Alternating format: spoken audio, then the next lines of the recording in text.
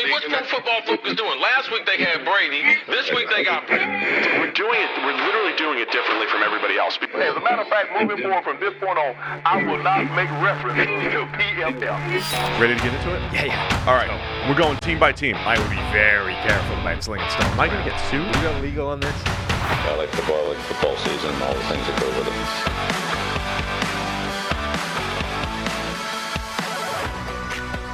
I'm going to take this up.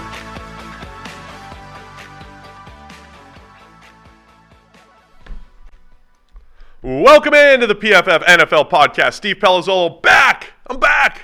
Welcome Still back here. to your own podcast. And Sam Monson. Yeah, it's good to be back. How'd it go? Time. Numbers are through the roof. I know. Everything's great since I left. If you were a data-driven person, you wouldn't make good viewing for you. Oh, there's some confounding variables in there. You put draft in the title for all of them. I'm just saying. When you put draft in the title, they cook. We didn't put draft today. It's going to look like I'm the worst, like I'm an anchor holding us down here. You weren't in the chair, and all of a sudden the numbers spike.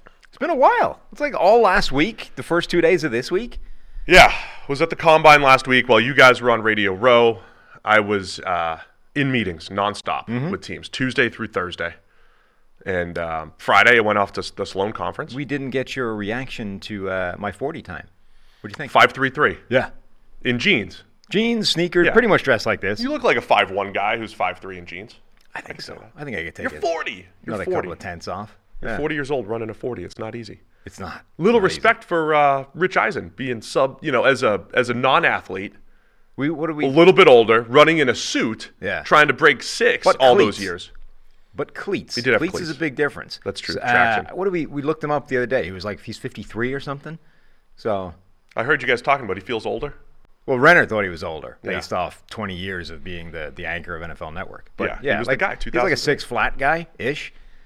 I got 7 tenths on that. I'm impressed by you. And sneakers. I think there's a couple of tenths in cleats. You're a 5'1" So, guy. I'm a 5 flat guy, I think. 5'1". I I think can at my get it. peak, I maybe could have cranked out a 4'8". See, that's the problem is coming from my peak, which was like high 4.6s, low 4.7s.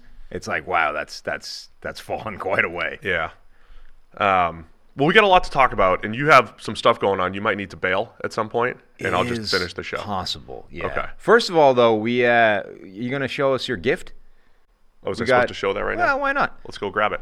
Stay on Sam. We've been hooked up by the good people at I should probably find out where they're from. The Houston Sabercats, I believe, who It's sent not you a kit. It's just a jersey. It's just a jersey. Just a jersey. That's going to be your rugby apparel. I'm a rugby guy now. I've got my jersey. It is the Houston Sabercats. Good, got it Houston nailed. Sabercats, and I will Of the Major League Rugby, I will play like a Sabercat. So you've got that one. I have one that's like the inverse. It's black Yeah. on the top, yellow on the bottom.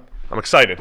Now all we need is the guy who's in the middle of the Six Nations right now to find They're going to 10 give me some minutes drills. They're going to give me you some something to drills. do. That's Otherwise, I might have to go back to the Sabercats people, cap in hand, and say like, hey, would you guys have anybody capable of sending us a video for Steve to replicate? Because that's our hold-up right now.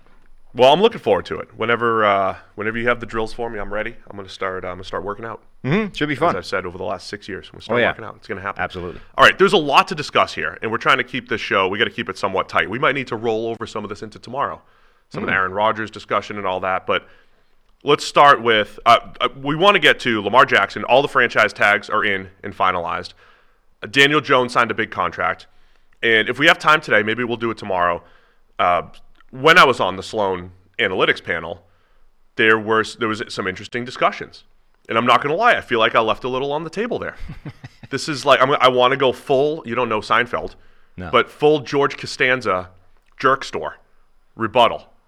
Where George, like it took him a day to figure out the best, like the comeback when somebody insulted him. That's me. Like 3 days later, I want to go back. I know what I should have said at Sloan. So I'm going to go full Costanza jerk store rebuttal here on what I could have said to Kevin Demoff and Thomas Dimitroff and Jackie Davidson, my colleagues on the panel.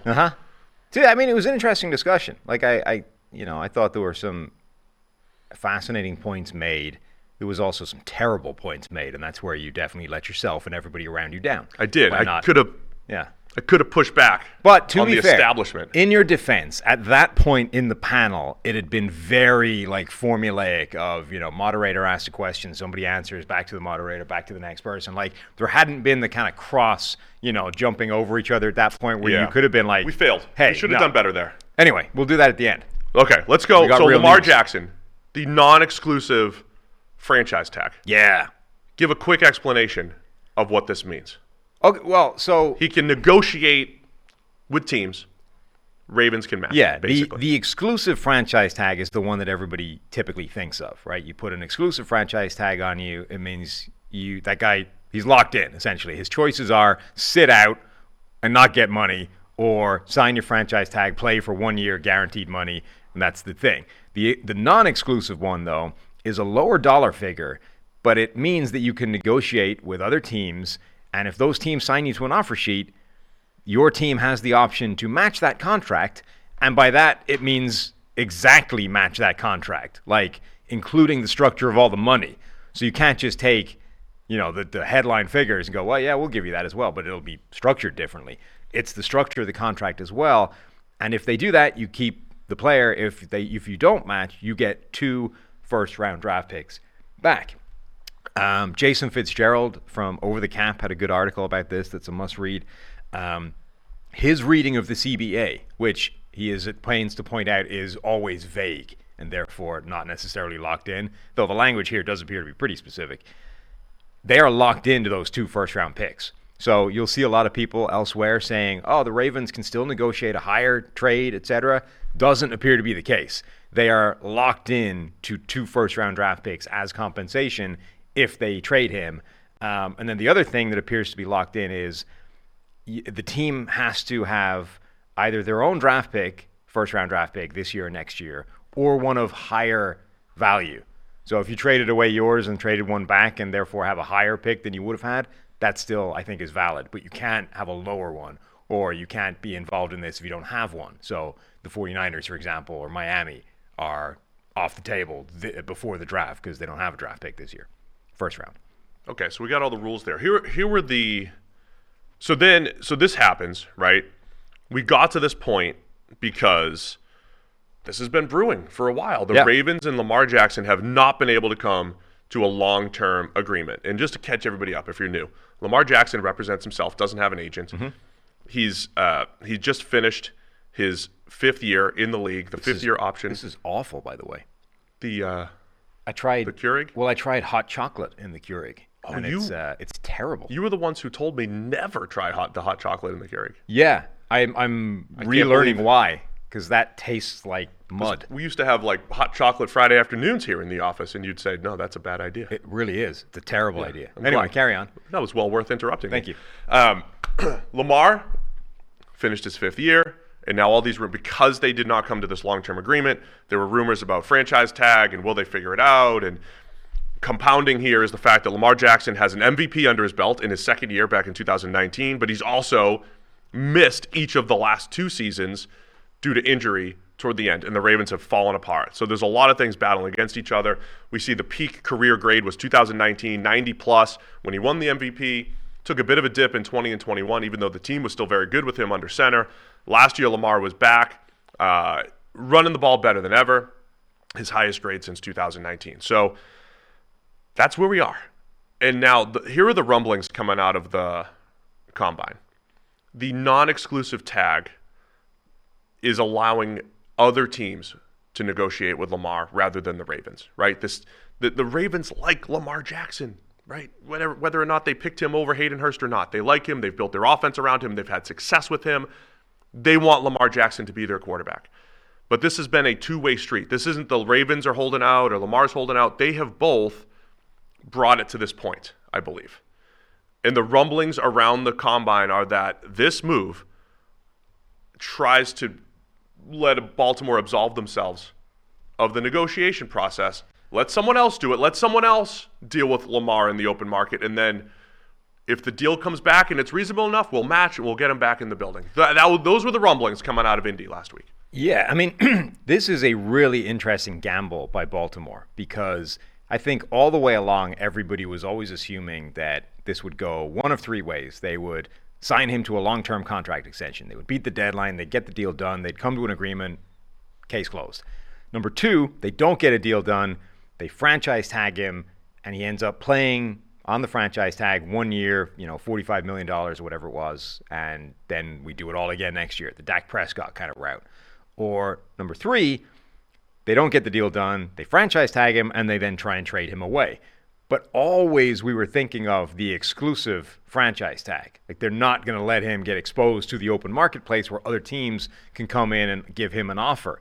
But they have taken that gamble. And what they are essentially doing is saying, we believe, Baltimore believes Lamar Jackson is being unreasonable looking to replicate what is an outlier contract in the Deshaun Watson deal. The 5-year, fully guaranteed contract that doesn't exist anywhere else in the NFL. The only other sort of significant fully guaranteed deal of note is Kirk Cousins, which is 2 years shorter, right? Right. So the sort of counter to the long, fully guaranteed deal is, well, we'll give you maybe a fully guaranteed deal, but not for 5 years, 3 maybe, so that if everything goes to hell, we could both get out of it, you know?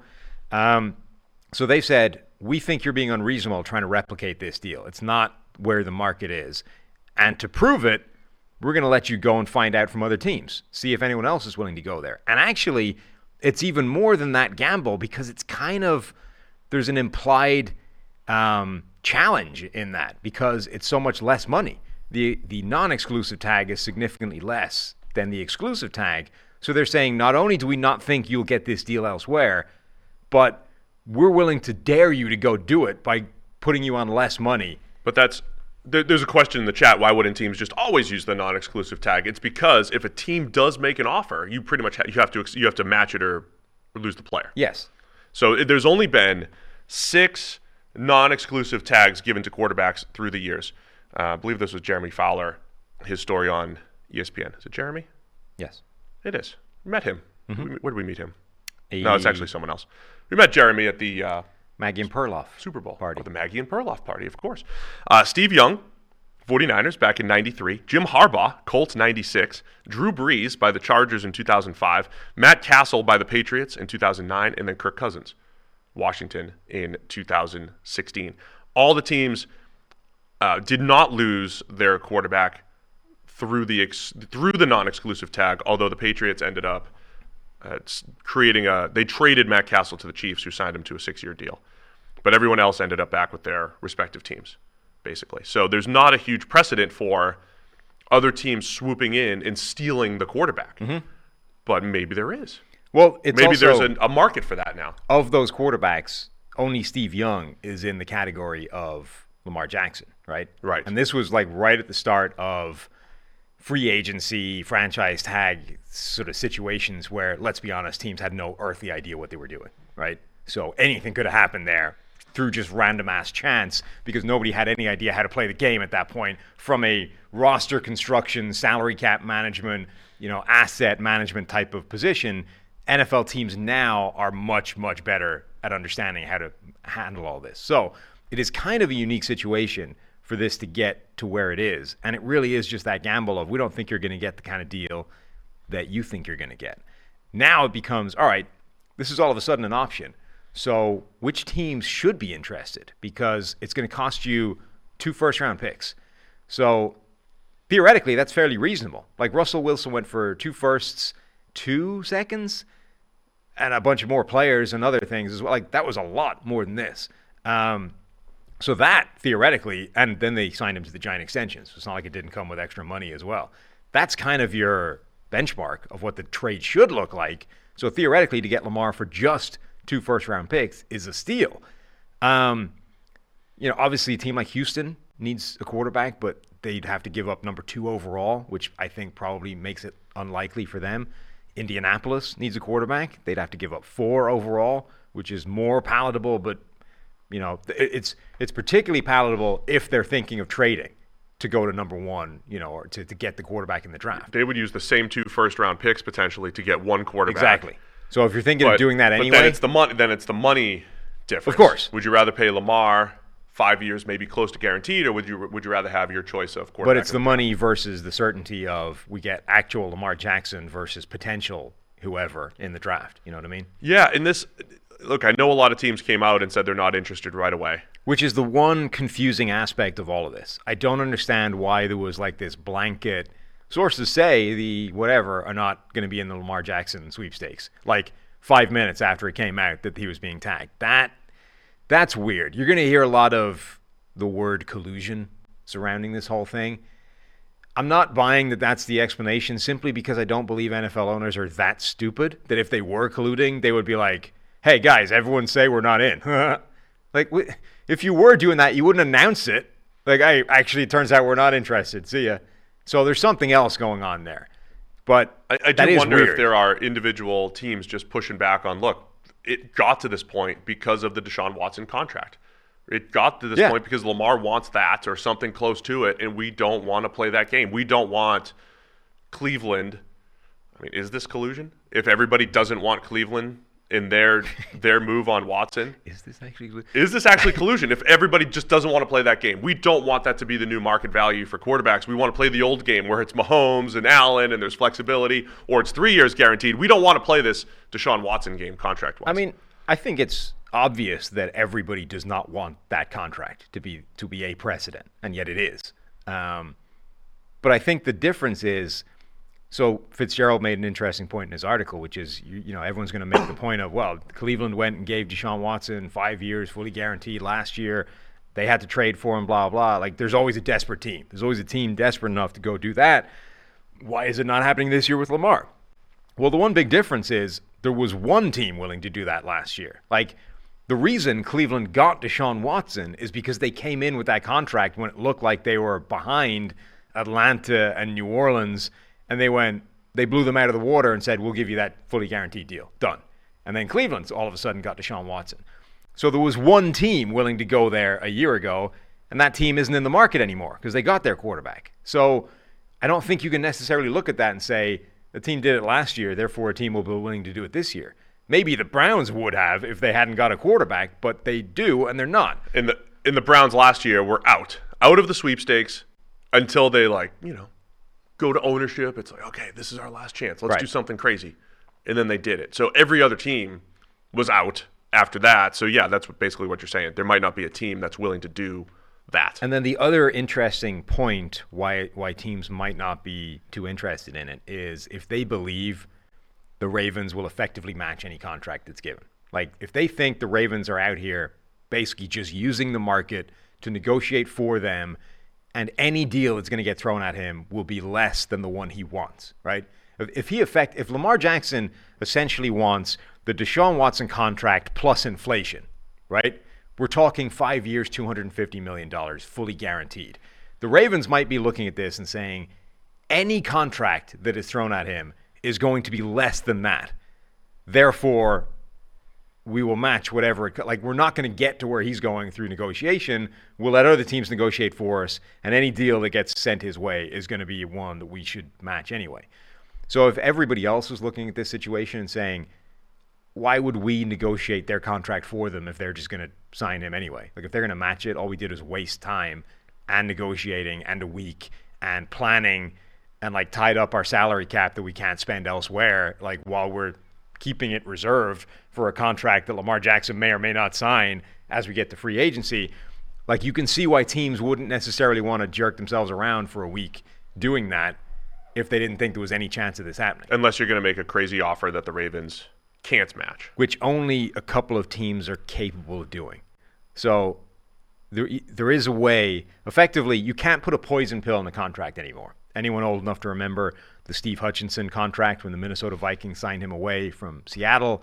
And then Seattle, was it Burleson they got back? Didn't they do the same thing next year just to screw with the Vikings? I think it might have been Burleson. I don't remember offhand.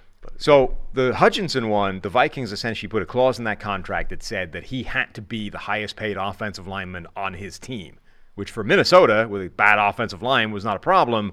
But Seattle had Hall of Famer Walter Jones already on a monster contract, so that became a huge issue for them. They couldn't match, therefore he went to Minnesota. I think the deal was, it was Nate Burleson that Seattle signed after that to basically get back at them. And they put some ridiculous clause in it, like he couldn't play more than 2 games in the state of Minnesota or something without the number going through the roof, right? So obviously Seattle, that's not a problem. Minnesota, that was a bigger deal. Then the NFL went, okay, this is getting ridiculous. We have to outlaw poison pills. But what you can do is structure the money in the contract and essentially put it in a year that another team is simply unable to get to from salary cap point of view. If somebody comes in, like, for example, the Falcons, who are the one team that I don't quite understand why they wouldn't be involved in this. The Falcons have $61 million of effective cap space, and that's before you get to whatever they can do to free up cap space. Baltimore is $10 million in the hole. So the Falcons can structure a contract with so much money up front that Baltimore literally cannot match the deal. And therefore, he would immediately go to Atlanta, and they would get 2 first-round picks back. I don't quite get why Atlanta is not in these sweepstakes, because they have the money to make it happen. They have an offense that Lamar Jackson I feel would look amazing. And, all right, the defense maybe isn't ready to contend, but that offense could be absurd if they had Lamar Jackson in it. So why wouldn't they be involved in this? The PFF NFL podcast is sponsored by Western and Southern Financial Group. While you focus on your roster moves, Western and Southern helps advance your money moves. Buying your first home, planning to start a family, wondering how to make your money grow? Well, Western and Southern's playbook of life insurance, investment, and retirement solutions helps you rest assured on game day. Team up to understand needs and address goals with a game plan built just for you. Get started at westernsouthern.com/PFF. How'd you do with the ad reads while I was gone?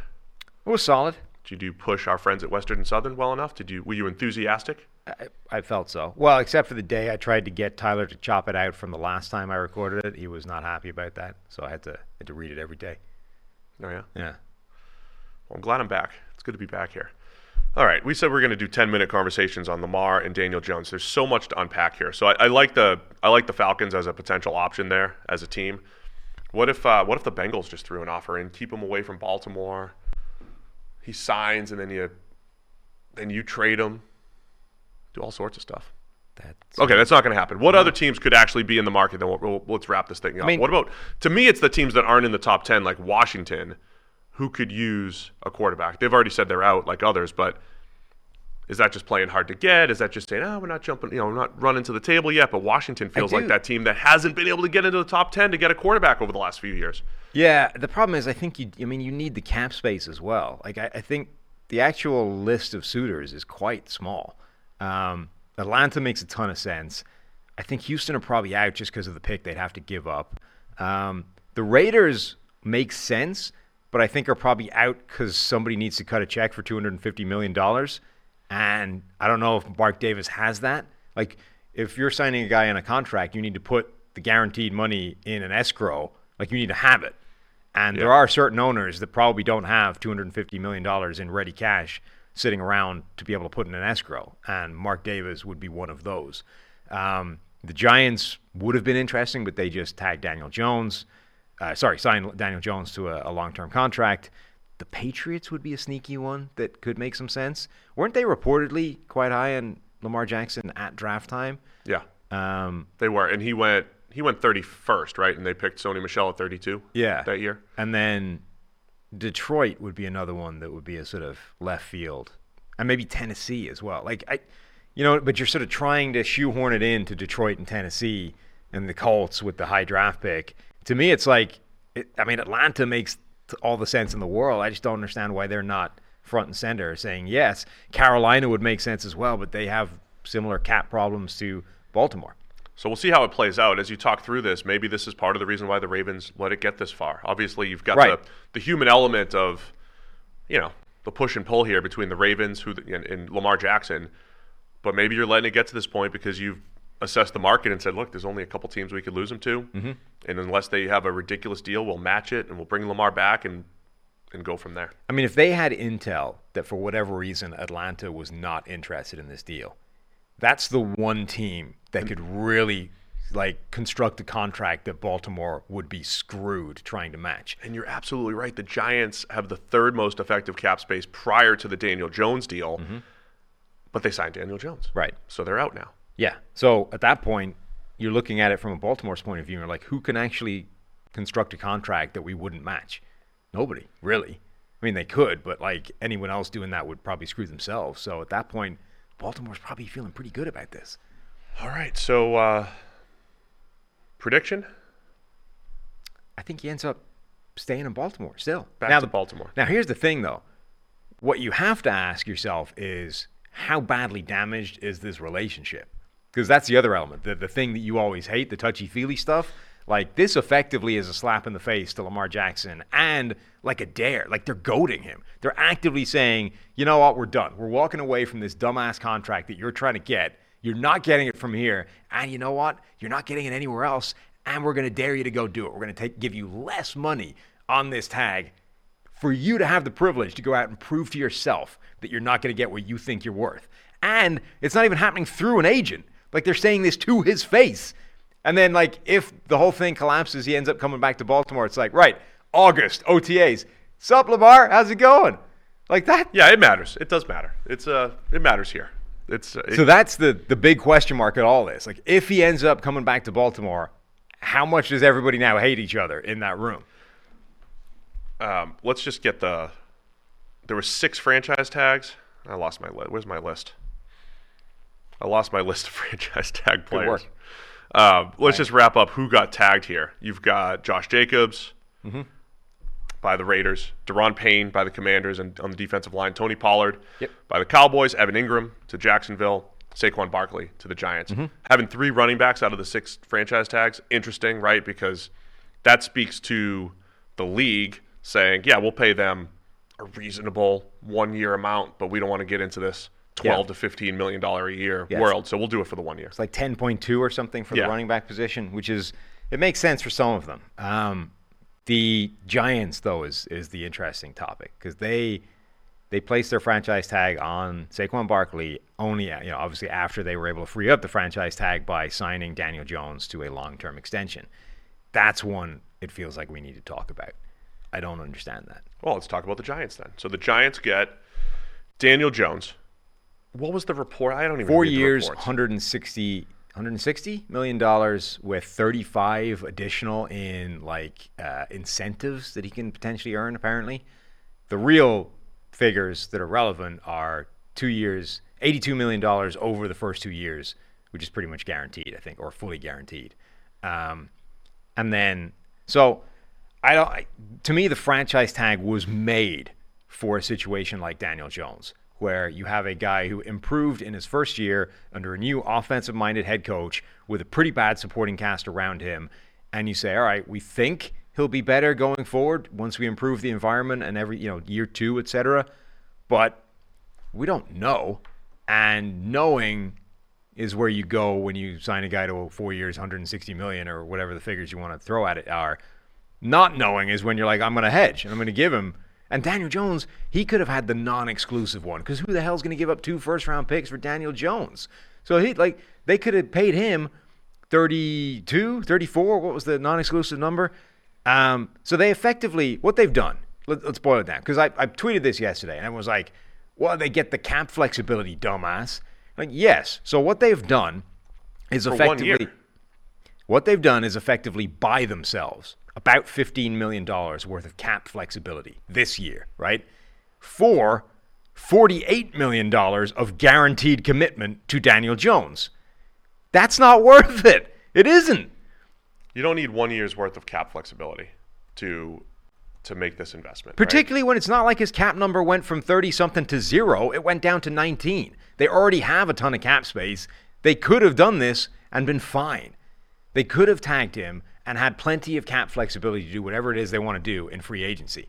Maybe outside of go for the home run alpha number 1 free agent on the board, which is not something you generally want to be involved in anyway. So they've basically gambled that this is a guy that is going to turn into something much better than he's been so far, and it's cost them quite a lot of money to do that. But it's essentially a 2-year deal, right? Yes. That they can get out of. I think they at least got that part right, which is it's not really a 4-year commitment to Daniel Jones. It could be. It's a 2-year commitment for $80+ million. It's a 2-year commitment at a pretty steep price. I didn't think that they would do it. I mean, I honestly didn't think that they would bring back Daniel Jones and Saquon Barkley. I think they were looking at it as a package deal, though, because I think they're looking at the Saquon thing, thinking his market's going to be 14 or 15 million a year. And they're saying, well, we save some money there. We get him at 10 for the year, and we bring back Jones. It's a tough one, man, because, look, I think Jones was good. And I know all of the stats are funny because he doesn't have a lot of passing touchdowns. And, like, Tom Brady's last 2 years, he only has a few fewer passing touchdowns than Daniel Jones has in his 4 years with the Giants. All of those things are true. But I do think they tapped into his rushing value. I think Daboll knows what to do with Daniel Jones, and they're paying for certainty or familiarity. And I didn't think that they were going to do it, though. I really thought, and I think this is a thing that teams need to be able to do, is understand their advantages, understand their schematic advantage. And I think it's easy for the Giants to look and say, Brian Daboll is our advantage. He helped Josh Allen. He helped Daniel Jones get a career year. Yes. Therefore, and then you can look at that two ways. You could say, well, we have experience with Daboll and Daniel Jones, or we could go the cheaper quarterback route and use our advantage, Daboll, who's going to play to our quarterback strengths and get the most out of our offense and make the rest of the team better. I thought they were going to lean that way, but I think the human element comes in, and you're paying for the certainty and you're paying for the known. I think it's risky, though, with all that money. People are using the Daboll thing. So if you look at almost any number available to you, Daniel Jones looks rank average at best. The one number where that isn't true is EPA per play, right? Which, as we've talked before, is not a quarterback number. It's used as a quarterback number, but it's effectively like passer rating adjusted for situation. It's an amalgamation of the performance of the passing offense or the offense as a whole. In his rushing exploits. In which the coach is a huge driving factor. So if you have a guy who was coach of the year, right? Yeah. We have coach of the year over here, and the one outlier number in the statistical profile of the quarterback is a number that is massively influenced by coaching. What does that tell you? Well, it says you actually have a rank average quarterback who was being made into something by an amazing head coach. So why would you pay that guy big money? Because you can take any cheap quarterback and plug him in there and get, therefore, a supercharged version of that guy because you have the coach of the year. So it makes no sense to give Daniel Jones a giant big money contract off that reasoning. But I agree that he can get better, which is why you hedge with a franchise tag. We give him 1 year at a reasonably cheap, fully guaranteed value. And then if he takes a giant leap forward once we get him a couple of receivers and some offensive line help, then we can talk. Yeah, I mean, if you want, the recent hedges were, say, Derek Carr to the Raiders. You know, when they signed him, it was with an out, basically, after a couple of years. Ryan Tannehill to the Titans. There's already rumors about them moving on from him or whatever it is. You know, the Titans were probably making the right move at the time because Tannehill was playing way better than what Daniel Jones is playing right now. And it was a hedge, right? We'll do a couple of years of Tannehill. It's $30-ish million. We could build something around him. They just picked the wrong players to build around in Tennessee. But the hedges recently haven't been great. And then the other players to compare to, when we were talking to a bunch of people at the Super Bowl. You mean the players haven't been great or the deals haven't been great? The results, basically, of those deals, right? Tannehill to the Titans and Carr to the Raiders. And because the goal here is still to win a championship. But I would argue that that's kind of why the deals were good, because the hedges didn't work out. So you don't want the kind of commitment to, like, if they'd signed the Deshaun Watson deal for any of those guys, you'd be screwed. So the hedges worked, as in you could get out of them. Yes. So I'm sorry, the deals worked. You didn't get the fat tail there, Sam. You didn't reach the fat tail of the distribution, as our nerd friends like to say. You didn't hit the peak, right? There's a world where the Titans, with a cheap Tannehill deal, they got a number 1 seed and they could have stumbled into the Super Bowl, and it wouldn't have been crazy for the Titans to do that with Tannehill at quarterback. They didn't achieve that, so the hedge worked. I get that part of it, but we didn't see the high-end result from any of those teams. The other long-term deals for, let's call it what it is, mid-tier quarterbacks that we've seen, Jared Goff, Carson Wentz. So who else am I missing over the last few years? I mean, the teams wanted to move on within a couple of years. I mean, Dak Prescott is maybe the interesting one. Like, they ended up dragging this thing out, franchise taggy area. He gets a deal that now looks the same kind of money as Daniel Jones, but obviously he signed it way earlier, so inflation's working against him.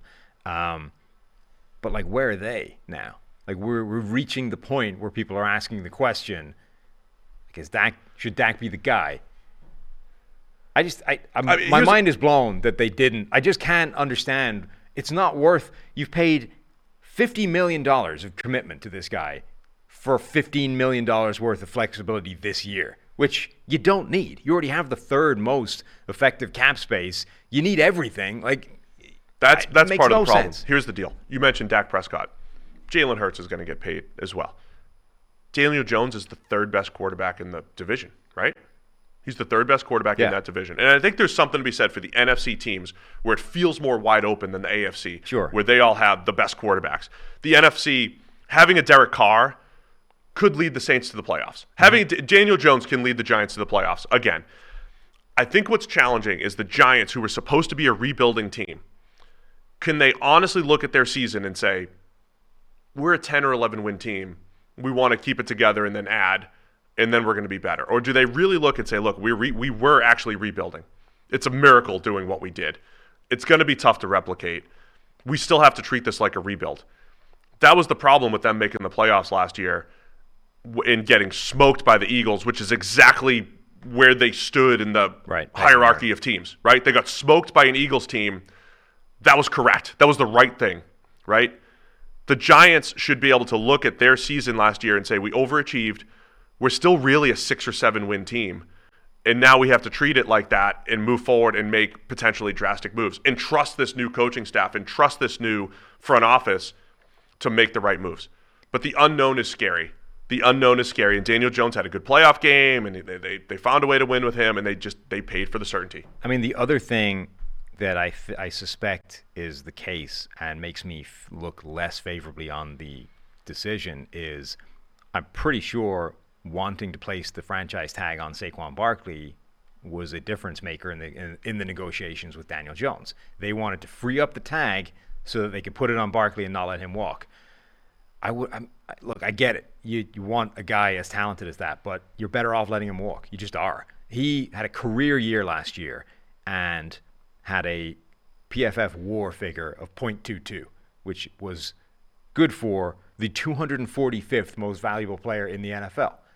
So, you can quibble about what exactly that should look like, but he's not going to move the needle for you. He's not going to be the reason you win or lose games if you screw up the quarterback and his environment. And by the way, if you franchise tagged him, the 19 million turning into 34 or whatever it is, most of that is Saquon Barkley. So you let him walk, you get the flexibility back to do to move the needle with a wide receiver or an offensive lineman that's going to do it. You know what I mean?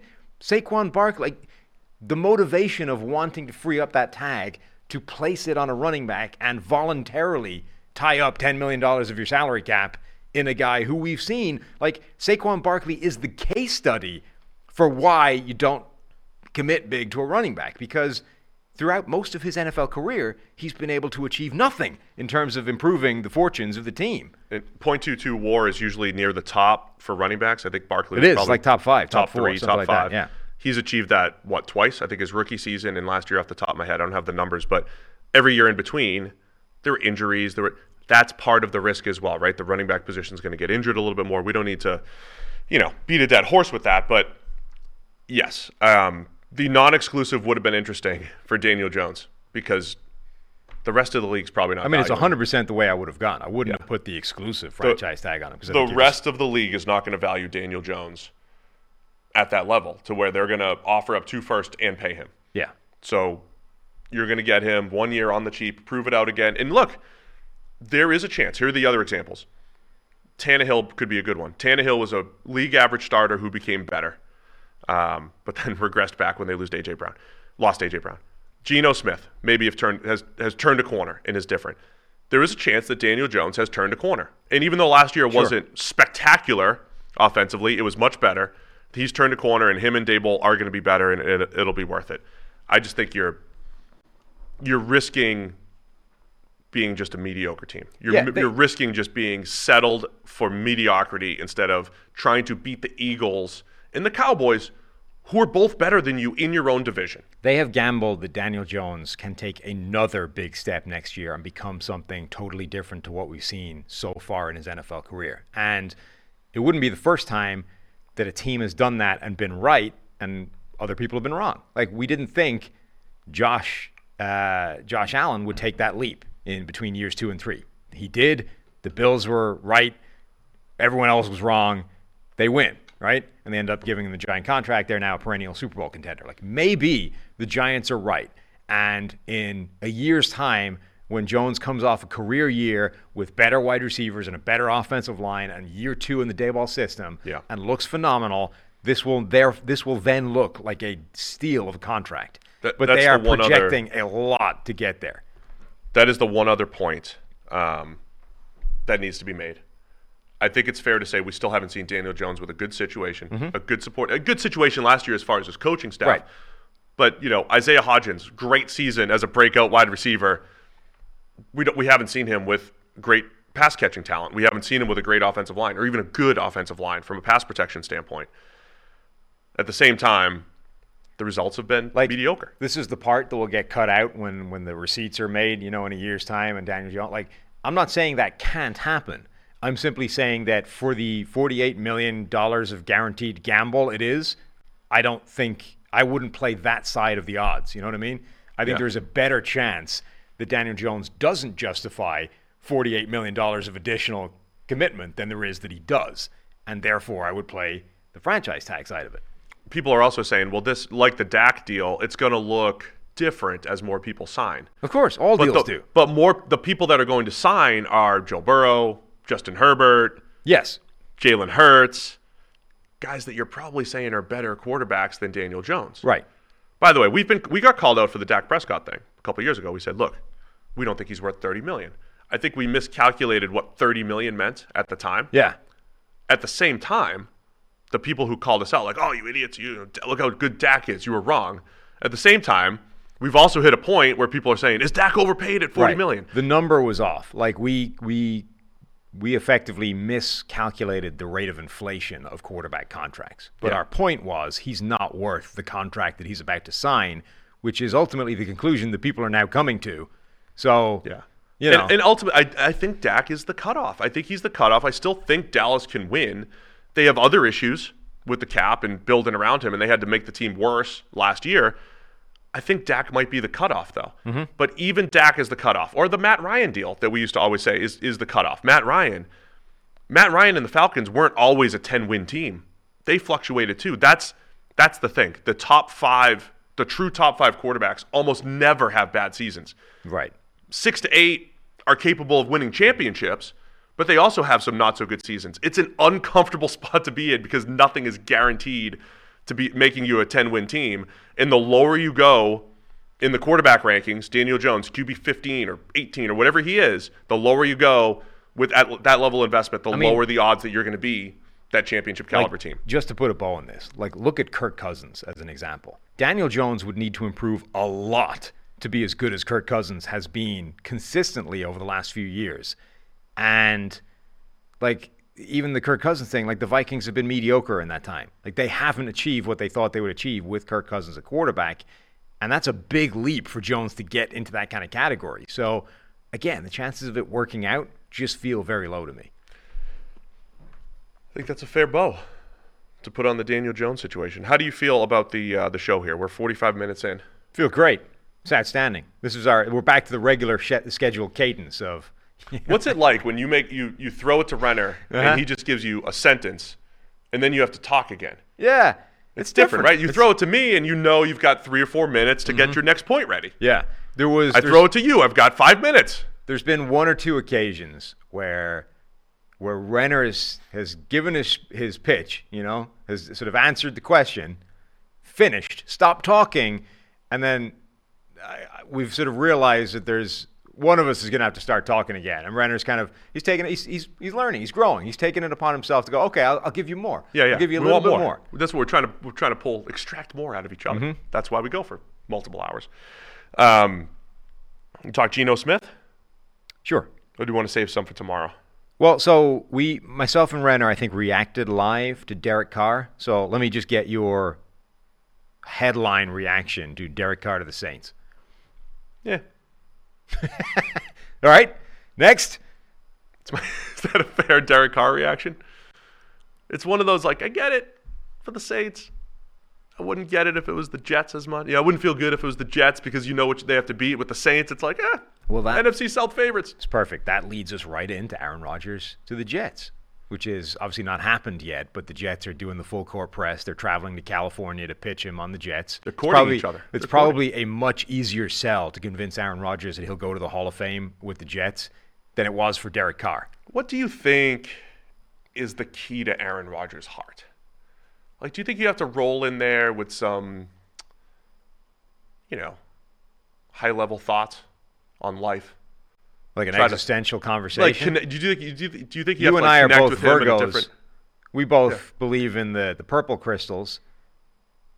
Yeah, like Come play for I us. think you have to connect at some ridiculous high level just to, earn his trust right off the bat. And then you start talking football. I mean, I guess that's a good question. Not that particular way you phrased it, but the question of, like, what is the motivation? What is the motivating force behind Rodgers at this point in his career? Like, what is he trying to do?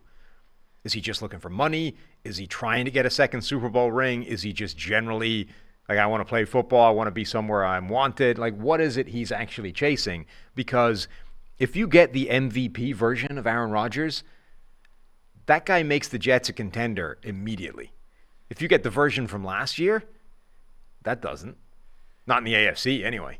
Yeah, he had that quote a few weeks back that was taken out of context where he said, I could still play at an MVP level. And True. people only took agree. that.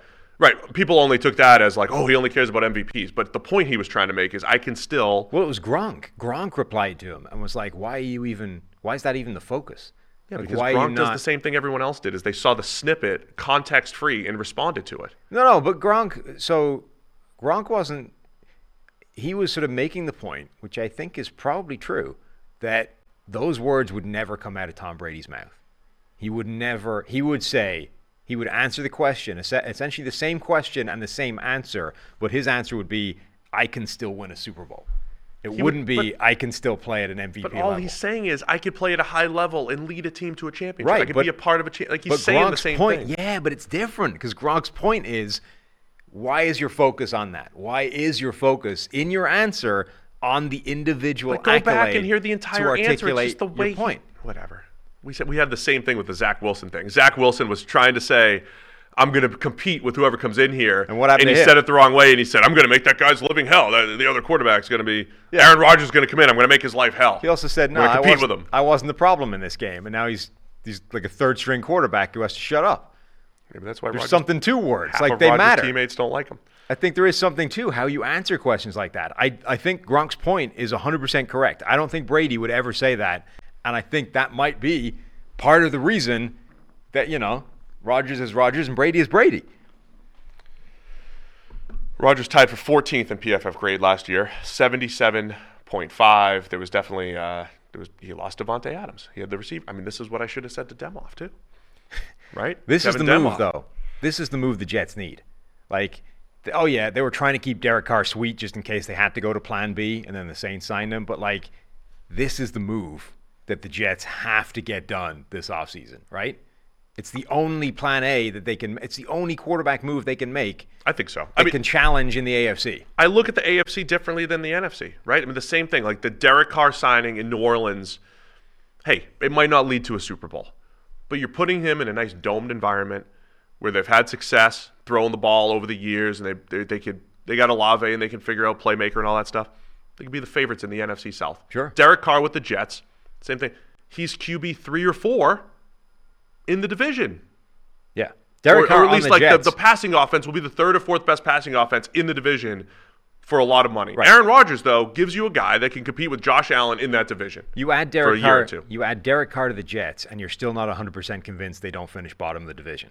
Correct. You add Aaron Rodgers to the Jets, you would say they should be challenging the Bills to win that division. No, they could. It could be that Rodgers is actually regressing, and it's going to be tough for him to, learn a new cast of characters and all that stuff. And now they've got all these reports about how they, he didn't do the OTA thing, and he just didn't want to get on the same page as the receivers, and then he blamed them for not being on the same page as him and all that stuff. Is he going to work at it? Or is he checked out? Is he still in the darkness? That's a pretty outstanding comment. Jake Thornton in the chat says Aaron Rodgers is old enough that Zach Wilson might try and steal his girlfriend. Oh, that's... Huh. I mean, is that a consideration? Like, you say, Aaron, are you concerned?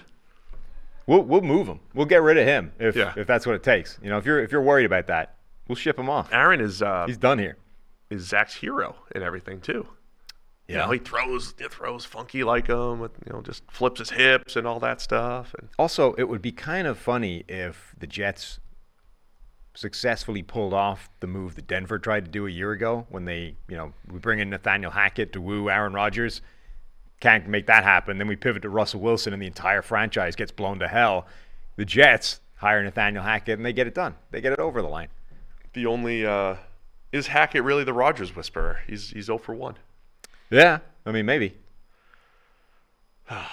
What if Rodgers just wants to retire? I also, by the way, the other element of this, how amazing would it be to complete the circle of Green Bay Packers Hall of Fame quarterback legend story arcs Jets. that Rodgers literally becomes Brett Favre going to the Jets to end his career after the Packers have finally tired of his bullshit and just said, I don't care if you're coming back or not because we're trading you away. Then Minnesota moves on from Cousins next year, and Rodgers goes to Minnesota. Right? So Rodgers goes to the Jets, a little mediocre season. Time is just a circle. Yeah. It's just the same shit coming back and happening again and again. And then Rodgers goes to Minnesota, leads them to the NFC Championship in 2024, and then throws an off-balance cross-body pick to end the game against maybe Derek Carr's Saints. After taking a beating, like getting really beat up in that game. Getting Illegally, wrecked. mind you. Sure, not called. Next year we'll have a rule change like the one he's already had instituted where you can't fall on people anymore.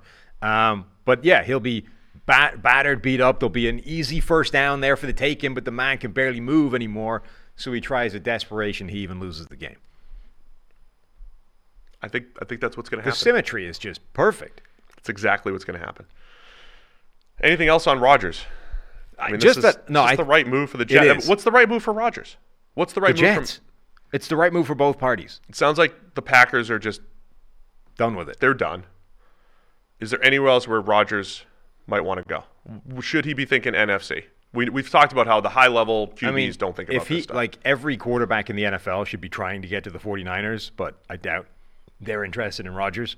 Brock Purdy's having his surgery right now. Yes. Is it Tommy John? I didn't see the words Tommy John connected to the description of the surgery, but there was some sort of like thing being put in place, and then it was going to be a 6-month timetable for recovery. 6 months is pushing it. Yeah, They're going to have to start Trey Lance to start the season. probably. Yeah, he should be looking at San Francisco would be tough, though. Right. All right, yeah. I like Rodgers to the Jets. Who does that leave out in the cold here? Jimmy G. Where does Jimmy G land? I don't think he's going to get a starting job. He's getting connected to the Raiders. The Raiders have the 7th pick. They got to draft something. Raiders but Garoppolo plus a draft pick maybe. Yeah, maybe. That's what I mean. Like, I don't think he's necessarily going to walk into a starting game. I mean, Tampa Bay is going to legitimately need a starter. Oh, look. We've got PFF Bobby out here in the media talking to people. What's he doing? Aaron Wilson tweets Bobby Slowick on his background at PFF. Quote, that was definitely unique. I learned a lot of my time there. They have phenomenal people at Pro Football Focus. Thanks, Bobby. Good work, PFF Bobby. It was unique, huh? Yeah, unique. That's an interesting descriptor right off the bat. Maybe that's why he doesn't give us any breaking news.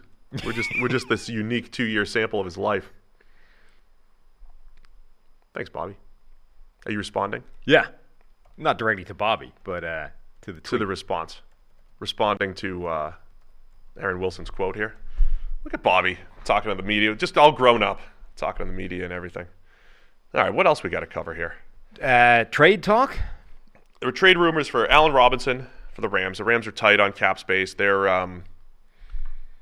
rebuilding it, man. They're tearing it down a little bit. They're going back to draft picks. It's kind of fascinating. They got their Super Bowl. The entire thing collapsed last year, and their approach is now, let's completely abandon the stars and scrubs thing because we need to rebuild this thing. Which I don't know if it's abandoned the. I think if Jalen Ramsey gets traded, Yes. maybe, but that's probably it doesn't give them any cap relief. that's what I mean. Prior to June it's like 1st. it's tearing it down. But There's I the don't. whole- they I seem don't to think have- they're going to do that. I think Robinson. I think it's a fit thing. I think with Wagner, it was like, hey, we've never invested in linebacker. Let's take a shot. It didn't work, wins and losses wise. Allen Robinson just wasn't a fit, injured and all that stuff, but wasn't a fit with Stafford. You could kind of see that early on. It just didn't mesh with Stafford and McVay. So I think it's more just trying to move on from bad fits. Yeah, yes, Ramsey would be the signal that the whole thing is. Yeah, if they trade Ramsey, down. that's like a rebuild. I think trading Allen Robinson and releasing Bobby Wagner was, hey, we tried to pay money at these particular positions last year, and these are just not the right guys for us. But it is interesting And we need that cap space. Sean McVay, after sort of dithering about whether he even wanted to be in the NFL anymore, is all of a sudden re-signing up for like a rebuild. I kind of wonder. Remember last year where it felt like that's what was happening in Seattle? And it's like, does Pete Carroll at like 152 years old really want to sign up to like a rebuild project? That didn't make any sense. But then all of a sudden, Geno comes out of nowhere. Yeah. They have a draft for the ages, and actually the Seahawks are contending again. Like, I kind of wonder if we're going to be looking at the Rams and being like, man, how Sean McVay really want to sign up to this like tear down rebuild type of thing? And actually they end up sort of juggling some pieces, and Stafford and Cooper Kupp come back, and all of a sudden it's like the Rams are winning 10 games again immediately. It's this is a hope, not a strategy. But if the Rams hit on their draft, I think the having Stafford in place and having Cooper Kupp come back and Donald, and if Ramsey does come back, I mean the foundation is still there. Yeah. They still, they have to have the young guys hit, though, right? Obviously, they have to do some work on the offensive line. But even there, it's like there's some guys that could still play well there and not just don't get hurt. And that's why I wouldn't, go crazy tearing it down. Like, I think this thing could be put back together pretty quickly. And that's why I don't think it's a teardown, unless it's Ramsey. I don't think Allen Robinson or Bobby Wagner does not signify a teardown. But they're tight on cap space. Yeah. They're the big trade talk, though, is Derrick Henry potentially being available. And I think the Derrick Henry thing, Tannehill maybe goes as well. Like this could be signifying a teardown in Tennessee. That feels like they've already started. Which we talked about when we were fixing the team in 5 minutes. They were one of the 2 or 3 teams, right, where we said start over. The fix is to tear this thing to bits. Here's a question for you though: how many teams would be interested in Derrick Henry? Like, what are the suitors? I think the Bears are in the market for a good running back. When Derrick Henry was a free agent a couple years ago, and we're like, stupid running backs, we hate you.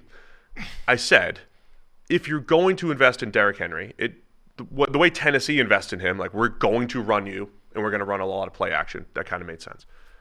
But if you're going to run the ball the way the Ravens do, and even though the Ravens have had, Gus Edwards, an undrafted free agent, averaging 5 yards per carry. Look at these numbers, by the way. These are after contact numbers. They look like good rushing yards. Yes, that's like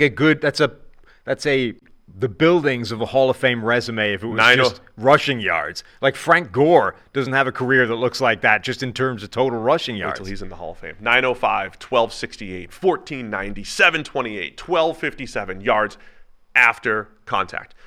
So to me, I want to see Derrick Henry with a team with a great rushing quarterback. If you're a team that has a great rushing quarterback and you're going to run the ball that much, like the Bears, like the Ravens. I'm not saying the Ravens now, but I said the Ravens a couple years ago. Imagine Derrick Henry in the backfield with Lamar Jackson. Now imagine Derrick Henry in the backfield with Justin Fields. Circling back to the Giants for a minute, that's part of the explanation of Saquon Barkley and Daniel Jones. Because Daniel Jones is going to run so much, and defense has to account for them, and you're going to win the box count and all that stuff. It puts Saquon Barkley in position to create big plays. Derrick Henry adding a power component to, say, the Bears' offense with Justin Fields, who could take it 60 yards at any point, like we've seen, and with all the cap space, I think the Bears are an interesting potential suitor. They are. Can I give you a pitch, though? The kneecap-biting, grinded out, tough-nosed Dan Campbells of Detroit. They're losing Barry Sanders 2.0 to free agency. Jamal Williams and his 16, 17 touchdowns, whatever he had. DeAndre Swift is a particular type of back, not a workhorse guy. They like their passing game to the point where Detroit fans are actively hating on us giving them a wide receiver in the first round. They think that's madness. Imagine Derrick Henry in that offense. I kind of love it. Right? Jamal Williams, who passed Barry Sanders for the most rushing touchdowns last year. And Jamal Williams is a free agent. Mm-hmm. Yeah, add Derrick Henry to that. And here's the thing, trading for a Derrick Henry, he's got 2 void years in 24 and 25, so there is some some dead money that the Titans would have to pay there. They're going to be looking at about $10 million of dead money if they trade him right now. You're talking about a $7 or $8 million cap hit for 1 year for Derrick Henry. It's reasonable. Or trading for players helps a little bit with the money because a lot of it's already paid for by the team that signed him. And you could potentially rework the deal to make it even more palatable for a couple of years. Right. Man, Derrick Henry on the Lions would be really fun. I was looking at the list. I kind of like that one too. I also think it would be kind of crazy, but this is the kind of move that Kansas City could pull off. I don't see it. I don't see it either, but they want to look. There is something too. I was very attracted to what the Packers did offensively the last couple of years, where they had crazy speed receiver like Christian Watson and a power back like A.J. Dillon, and you're making the defense do different things. Mm-hmm. The Chiefs, who are a satellite offense, space offense, put guys in space and let them make guys miss. Isaiah Pacheco added this power component, this hard running component that made it's just difficult to do those different things defensively, handle a power game, handle Mahomes, handle receivers. But Pacheco can catch the ball too, and Henry's never really caught the ball effectively. Can he catch a screen and run upfield? Sure. Yeah. Yeah, that's interesting though. It's a kind of move. I don't see it though. I think they could pull it off if they decided there was a really interesting role for him in that offense. And it's the kind of move that Kansas City, they've had this tendency, right, to just sort of go, oh, what would the sort of crazy move that looks just unfair be for this team? Well, let's go and draft, a first round running back to add to this ridiculous team. Let's go trade for Kadarius Toney because apparently he's not working out with the Giants. Like, it's a kind of weird move that you're like, how did the rest of the league let that happen? That Kansas City, with this embarrassment of riches already, ends up adding a Derrick Henry to the offense. I don't think it'll happen. I think Detroit is a much more natural fit, and the Bears maybe, but I'd kind of love to see it. A team like the Bears that is going to run their quarterback, I'm more likely to say, give me a playmaker at running back. Give me a special skill set at running back. Either someone that's going to instill punishment on the defense like a Derrick Henry, or someone with breakaway speed like Saquon Barkley. So those are the teams I think those types of teams I would look at. Anything else as far as the new trade rumors or anything else going on here? I think that's probably it. Did you guys talk about Geno Smith? We didn't, I think, talk about the Geno Smith contract, which just feels reasonable. Not that we didn't talk about it, the contract. Yeah. Like, it just, fine. Yeah, it's about right. I don't think it necessarily takes them out of the quarterback market at the Pete top Carroll of the draft. said that they weren't out of the quarterback market, but that might just be exactly. So talk. I don't think it takes them out one way or the other. I think it's about the right kind of deal. Good for Geno. The dude got paid off the back of his crazy, unexpected bet winning for other people performance. Yeah, I mean, that's a deal I think that makes sense for all sides. Another one that says 3 years, $105 million, but is more realistically like a one year commitment, basically, to Geno. So it is another kind of prove it out type of deal. What about players that weren't franchise tagged? So the Chiefs didn't put the franchise tag on Orlando Brown Jr., which was something people thought would probably happen. Yeah, that was an interesting one. And going back to my criticism 2 years ago of the trade, it was you're going to get a year of cheap Orlando Brown, and then you have to re-sign him. They used the tag last year, so you got a year of expensive Orlando Brown. So you got 2 years out of Orlando Brown essentially for a first-round pick. You won a Super Bowl with it. Feels pretty good if you're the Chiefs. I'm interested if they walk because of some of the cuts we're seeing. Taylor Lewan is out there. Donovan Smith is out there now for the Bucs. Donovan Smith didn't have a great year. Lewan's getting a little bit older. Both of those guys have been around the league for 8-9 years, but you can get one of those guys who are a good enough starter, maybe a touch below Orlando Brown the way he's played the last couple of years, believe it or not. Yeah, and the dynamic is probably also changing in terms of, remember, one of the arguments I made for why you were wrong was, sure, they've invested big in Orlando Brown and Joe Thuney, but they're paying nothing to Creed Humphrey and Trey Smith. The further we get into this, the more that's on the horizon. They have to pay right? them like, sooner. well, Yeah, can I give Orlando Brown the kind of contract he's talking about, and then in a year's time, re-up Creed Humphrey, re-up Trey Smith? Like, that, I think, is probably a factor now for them. It's interesting, though, because I thought the mentality of all those moves was we never want to have Mahomes with a bad offensive line. Sure. And you're risking that now by letting Orlando Brown hit the market and not bringing him back, you're risking bringing in a Donovan Smith who might just be a mid-level pass rusher, especially with a pass blocker. Or you're risking the draft, right? At the time when they traded for Orlando Brown, they could have drafted, I believe it was like a Samuel Cosme or something like that. And it's like, all right, we're going to take a shot if this rookie tackle can be the guy. It felt like the Chiefs didn't want to play that game. Now they're in that game. It could be Taylor Lewan for a year or two, Donovan Smith for a year or two, draft somebody. I think that's okay. I think it's fine. I think they'll be okay, but they're playing this game that they didn't want to play 2 years ago. Andrew Wiley at right tackle, also a free agent. They've got a couple options there, Lucas Niang or Darian Kennard. But either way, both tackle spots a question for the Chiefs. Do we want to talk about Sloan to wrap this up? Because I thought that was an interesting panel you were on. Thanks. I got to admit, it's online. You could find it if you search SSAC, Sloan Sports Analytics Conference, SSAC main stage, streamed a couple days ago. It's like a 9-hour thing. It is. We're at the 6-hour 28 mark, 28-minute mark. Yeah.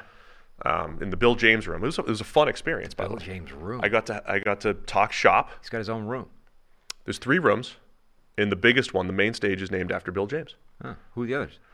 Shane Battier Okay. and Sue Bird, who were both part of various panels. I think they've been doing Sloan stuff for years. Shane Battier was like you know who he is? Yeah. NBA the player. dude with the hand in the face. That Hand was in his the face. defending technique, right? Yeah. He was the guy that Daryl Morey traded for because he was this undervalued asset around the NBA. He became the poster boy for NBA analytics. I know, by the way, my basketball career is very limited to, the Y for a couple of months before we stopped playing with COVID. So it's difficult to know where my game would have gone, given the opportunity to really hone my skills. I feel like a guy who defended with the hand in the face thing would have driven me insane. Yeah, can't see the hoop. Yeah, Can't see I the feel hoop. like, it's like Kobe didn't affect him at all, right? Dude somehow was able to just not care that there was a hand in his face right in his eye line. I feel like that would have ruined my game. Like, me specifically, I feel like that would have just ruined me. That's why Battier was an undervalued stud. I mean, you were kind of the Shane Battier of Cincy Y players. He's kind of feisty defensive player and hit a shot every now and then. I mean, you have to be when you're bringing nothing else to the table. Yeah. So we were in the Bill James room. I did get to talk shop with Bill James a little bit, and Nice. Daryl Morey, 76ers president, who, again, runs Sloan. It was a fascinating cast of characters in the green room. You'd see, like, Jonathan Kraft was there. Bob Kraft was just running in and out, and some chess masters, like all sorts of different esports people, all sorts of different people. So it was fun. But we had the panel. It was myself, Thomas Dimitrov, who's now at Sumer Sports, where Dr. Eric Eager works. The late Derek, rest in peace, Dr. Eager.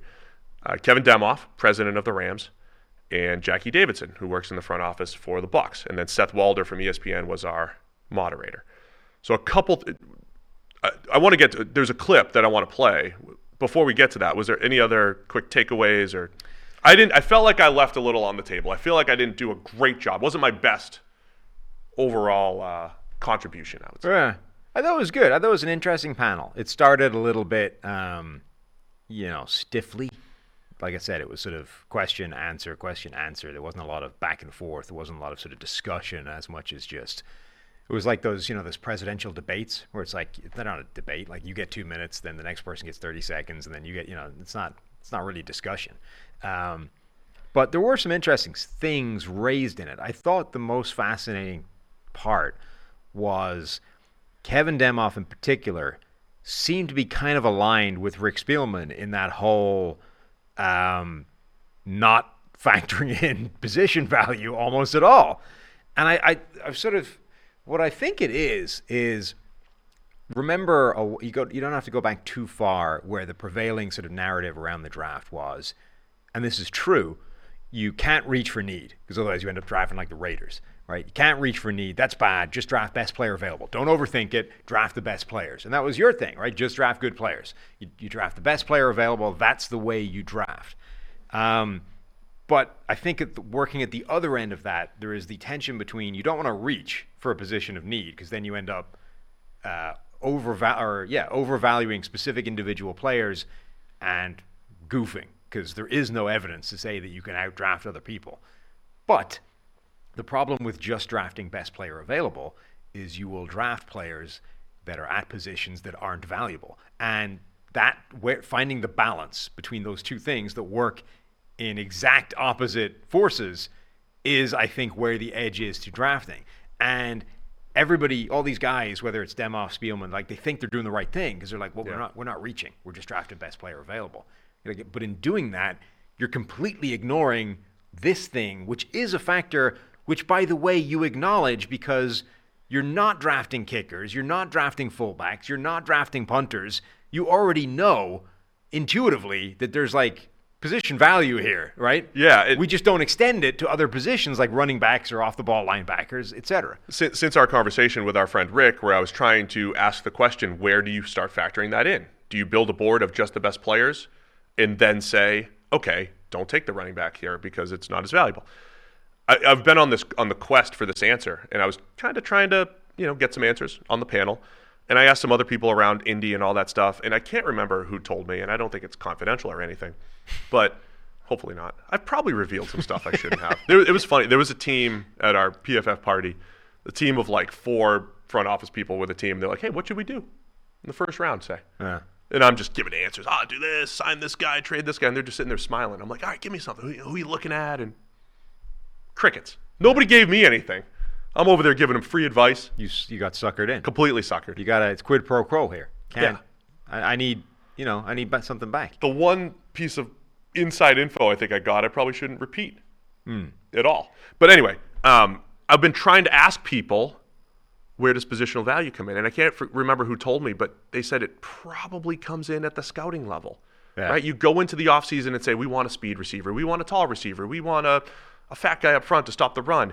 And so maybe last year the Eagles... I think the panel, it might have been on the panel. It may have been on the panel. Where they sort of said something along those lines, which is it's kind of baked into the process that scouts start automatically doing that to kind of bias the evals. So what you're doing is you're kind of cheating the system, right? So you're not actually going best player available. Right. You're saying we want a 350-pound nose tackle, make Jordan Davis's grade higher this season. And you're not actually able to cross-compare across seasons what this nose tackle looks like versus that, or you're not really going best player available. So that part's really interesting to me. There's a comfort, though, in we're taking the best players. Of course. But it was interesting because Demoff did acknowledge that sort of statistical thing that's been proven, which is no team is better than others at drafting. They're not better at picking the right players. You can't be overconfident in that, and yet they sort of haven't tied it together with the element of position value. The other thing I think that was pretty interesting was you got onto a discussion about, we've talked about this before, right? It's kind of easy doing it in this chair of zero consequences, right? You just do the best practice. This is the area of potential edge versus everybody else. And I think it was Demoff who was asking essentially whether the league has proscribed best practice out of the game because head coaches, GMs, everybody's on a 2 or 3 year life cycle. Yeah. So you don't have the time essentially to do it the right way because you get fired and then the next, it starts over again. And he was sort of saying it's this almost self-fulfilling or compounding element where the guys that win get given the time to then continue best practice, and all of a sudden they're getting better. It's why the Patriots potentially have had this dynasty in a league that's doing everything they can to stop that happening with the draft, with with salary caps. It shouldn't be possible to do what they did, but the reason it is because once you get your foot in the door and start winning, you can then actually start doing things the way they're supposed to be done, theoretically, that other people can't do because they get fired. Yeah, there's 2 things on that really quick. The Aaron Rodgers discussion that we're having it from what's the best thing for the Jets right now and kind of for the future. Or right? The Daniel Jones conversation. These are all parts of this what should you be doing to maximize the win percentage, even if it's only a couple, it's $1 million here or there. Yeah, I'm using the Rodgers example only because I think the Jets can take a shot on Rodgers for 2 years. And just like they took a shot on Zach Wilson, it doesn't set the franchise back. You could just find the next quarterback and you just keep working at it. But the reality is Robert Saleh and Joe Douglas, This Aaron Rodgers move is like the move for their tenure with the Jets. Right. It's either going to work or it's not. This is their not their last chance, but if this doesn't work out, they might be gone. They might be done job-wise, and we never look at it from, I've only got a 2-year window or 1-year window. We look at it from what's the best thing for now and then also for the future. But that's why I think, again, the Daniel Jones one is a good example as well, because they might agree that, you know what, the actual percentage play is to put him on the non-exclusive franchise tag, play out 1 more year, and do it that way. But if he does play out that year, it doesn't work out, we have to go in a different direction, we're probably all getting fired. So we might as well treat him like he is the guy, because if he isn't, we're screwed anyway. So the first question on the panel, and I encourage people to listen to it, even though, again, I didn't feel great coming out of it. I felt like I could have pushed back a little bit on some things or questioned a few things, whatever it was, or just given more insight or better answers on my end. So I apologize for a mediocre performance. But the very beginning, the first question that our friend Seth asked was, if you were starting from scratch, an analytical, front office, what would it look like? And they didn't ask me because I don't have to build it. The other 3 are in the middle of it. But my answer is, it is synergy between the owner, the GM, and the head coach. And I can't remember if Thomas said it, again, during the panel or to me off air, but the idea that you want to tie incentives from the head coach and the GM and the president, you want their incentives to be tied together. Because in organizations, you have the head coach on different contracts from the GM, and they're incentivized differently, and the reporting structures are different. You need everybody aligned, right? And then the owner ultimately should be like, hey, GM, I can't let you make decisions for your job security. It's human nature. I know you want to stick around for another 2 years, but I can't let you make a move to try to save your job for 2 years when it's going to put me in a hole after I fire you in 3 years. So the best way and the easiest way to do it in this seat is to think from that lens that there is that alignment at the top of the organization. Yeah. The problem is I think they're probably very good at hiding the reasons for that, even if that's the motivation. Like, it's very easy to sell an owner that, hey, we believe Daniel Jones is amazing, let's give him this deal, as opposed to, if the true motivation was, what's the risk? If we get it wrong, we're all fired. You know what I think is more difficult, though? I think it'd be more difficult for the Giants convincing them that Daniel Jones is not the guy we want to invest in. Maybe. They just made it to the playoffs for the first time in 5 years. Right. They just won a playoff game, right? Daniel Jones is probably through 4 years. Think about the history of the Giants. Eli Manning was nothing through 3 or 4 years, and then he won a Super Bowl. So there's a lot of that going on. It would be very difficult to say, we're moving on from Daniel Jones after our first playoff win in however many years. The one other thing you got onto that I found kind of fascinating was Kevin Demoff again effectively said that if you're close to contending, like if you're a team that's really right there, Cincinnati say, that's when you have to go all in, right? And because he essentially said that the gamble, the mistake teams make is incorrectly identifying when they're really on the cusp. Like, they just essentially they think they're better than they are, and they go all in, and they weren't really a couple of players away, and then the whole thing collapses and unspools, etc. I think, though, the mistake is actually, if you've got to the position where you're a true contender, I actually kind of feel like that's when you need to have the self-discipline to not go all in and say, no, we keep doing the things that got us here, and let's try and maintain at this level. Like Kansas City got to the point where they won a Super Bowl. They have Patrick Mahomes. All right, now let's give him a 10-year, $500 million deal so that we can do this for a decade. So we're not we don't just throw everything at this team and try and win 3 in a row and bounce when the whole thing collapses. I found it very interesting that they think you sort of have a duty to the team, to the ownership, to make sure you get the one, as opposed to let's make sure we're in the title game every year and hope the variance bounces our way every now and again. I also feel like the Chiefs situation's always, it's unique compared to what everybody else is dealing with. Yeah, but the Rams had to make that decision to go from Goff to Stafford to maximize that window they felt like they had. But did they? That's my point. They felt, obviously it worked. You can't argue with what the Rams did because they got Stafford. He went on a run in the playoffs. They won a Super Bowl. And even if it all collapses and they get nothing, I think he said this in the Sloan thing, you would take that, right? The sort of 3-year run where they got to one, then won won one, you'd take that as an outcome if that was all you got. If the team was terrible for the next 25 years. It's still worth it.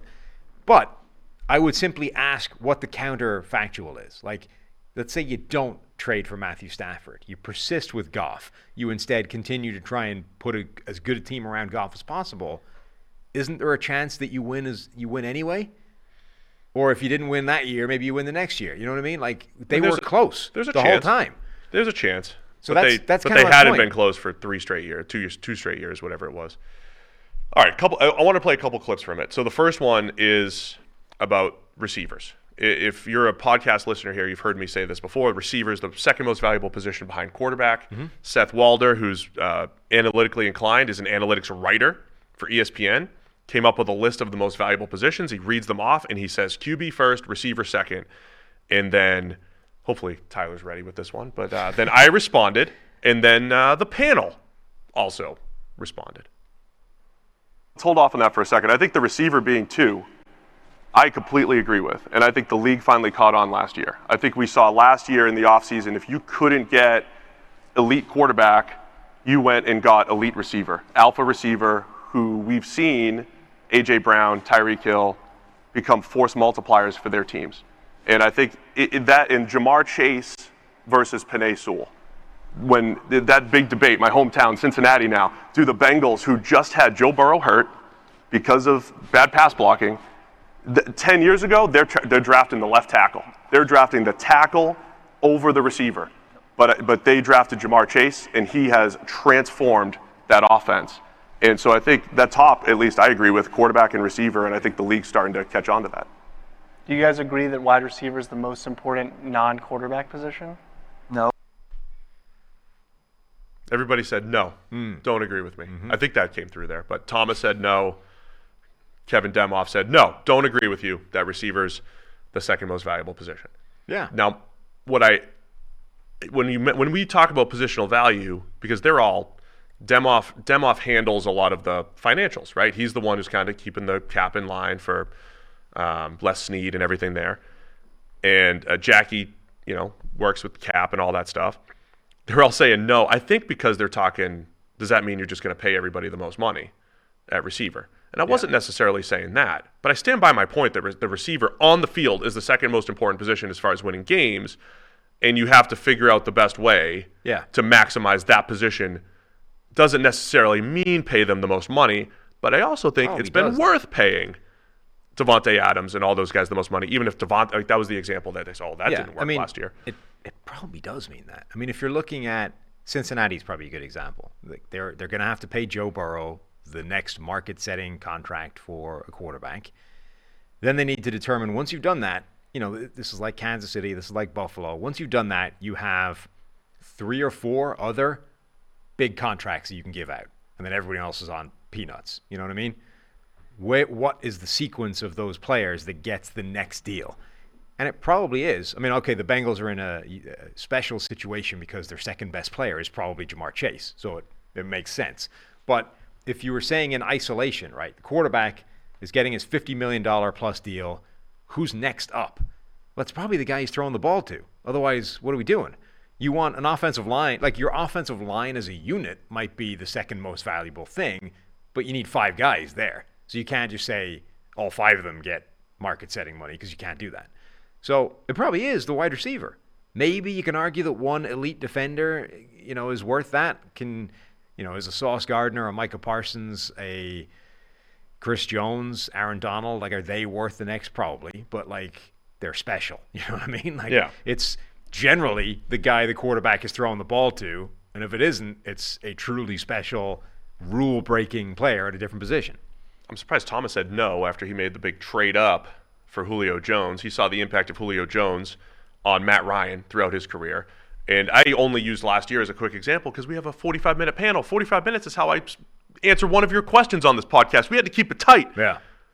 But we saw Tyreek Hill turn Miami into a good offense. We saw A.J. Brown turn the Eagles into a great offense, and the Titans fall off.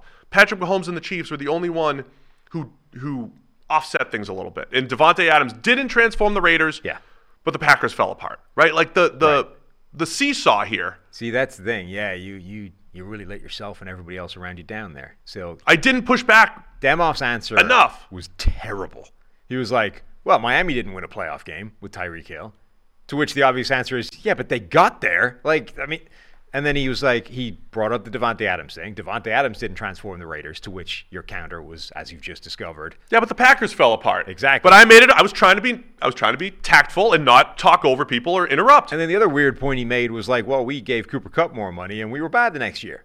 Like, okay, but like 58 other things happened. Like everybody got injured, including Cooper Kupp. And in the year they won the Super Bowl, Cooper Kupp had one of the best receiver seasons of all time. Yeah. So this is me being George Costanza going back saying, the jerk store called, they're running out of you. Yeah. I'm back. I got my rebuttals 3 days later. Well done. I'm ready. Yeah. I'm ready for the panel next year. I could be better. Maybe you could just attach it to the video. You can make your own edit, like the Palazzolo edit. I'll just edit what instead of who cares about Thomas's answers or anything. I'll just chop mine in there. Take the Sloan thing, right, and then we can edit in these rebuttal parts of this podcast, and it can be the Palazzolo edit of the Sloan panel. Anyway, so those were the good discussions. And look, at the end of the day, it all worked out for me because I did finally I got some important people to understand that I'm a GM candidate, and I may have even gotten a GM offer here on the panel. It's now they want to parlay it into 2, 3, and 4 contracts. There's a lot of money on the table for these guys. It used to be $1 million. It may now be $6 million. I know you hate to hear that when you're talking budget, Kevin, but there's a lot there for those GMs, right? That's why Steve's going to come for cheap. I'll do it for cheap. Yeah. I mean, cheap-ish. Cheap-ish. I mean, it's still built through the draft, right? You guys still built through the draft. You still had to hit on starting linebackers and safeties, but having Jalen Ramsey and knowing what you're getting, it's a combination. You guys knew how to pull those levers because it can't just be one thing or the other. And I mean... So there we go. I answered another question after that, but I got the GM offer on the cheap. I mean, that works out for everybody because apparently this podcast does better numbers when you're not on it. So you go be GM. Me and Mike will take it from here. I saw they had a graphic that had Mike Renner's name on it, not Steve Palazzolo. They didn't update that? Can they update that, please? Well, no, this one's probably your name. But I'm just saying that the graphics are already made for Mike. You know, you can get right out of there into your GM role. We'll just pick it up from here. Thomas describing this job that's $6 million now. I mean, I'd do it for less. I'd do it for 3. Sure. I'd do it for 2. I'll do it for 2. What's the lowest amount you'd take a GM job for? $650. $650? Yeah. Huh. $650. Anything below that, I feel like I'm selling myself short. But the real goal here is I want a 4-year deal. And look, if I run the team into the ground for 2 years, you can cut this part out. If I run them into the ground for 2 years, you sit at home for a couple. I wouldn't look for another job. I mean, that's $2.6 million, right? I'd take that. You run guaranteed. Yeah. Let's say $750 minimum, 4-year deal. I got you. I'll bring the draft model. We got to get out of here because I'm on a radio now. You're on radio. Yeah. All right, you go take radio. I'm going to be back again tomorrow. Back-to-back days here. Thanks to everybody for tuning in. We'll see you again tomorrow with more PFF NFL Podcast. Good. How's it going?